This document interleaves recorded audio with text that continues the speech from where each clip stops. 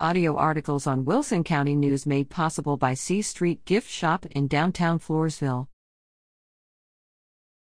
Wilson County approves burn ban. Wilson County Commissioners have approved a 90-day burn ban effective Monday, July 17. Commissioners took the action at a special July 10 meeting after Emergency Management Coordinator Cindy Stafford recommended the ban based on dry weather conditions. The NDMI Normalized Difference Moisture Index is currently 490, Stafford said. On June 19, it was 237, so it's doubled in a month. There will be no exceptions to this burn ban. However, County Judge Hank Whitman said commissioners will revisit the matter if weather conditions change. Reader at WCNonline.com.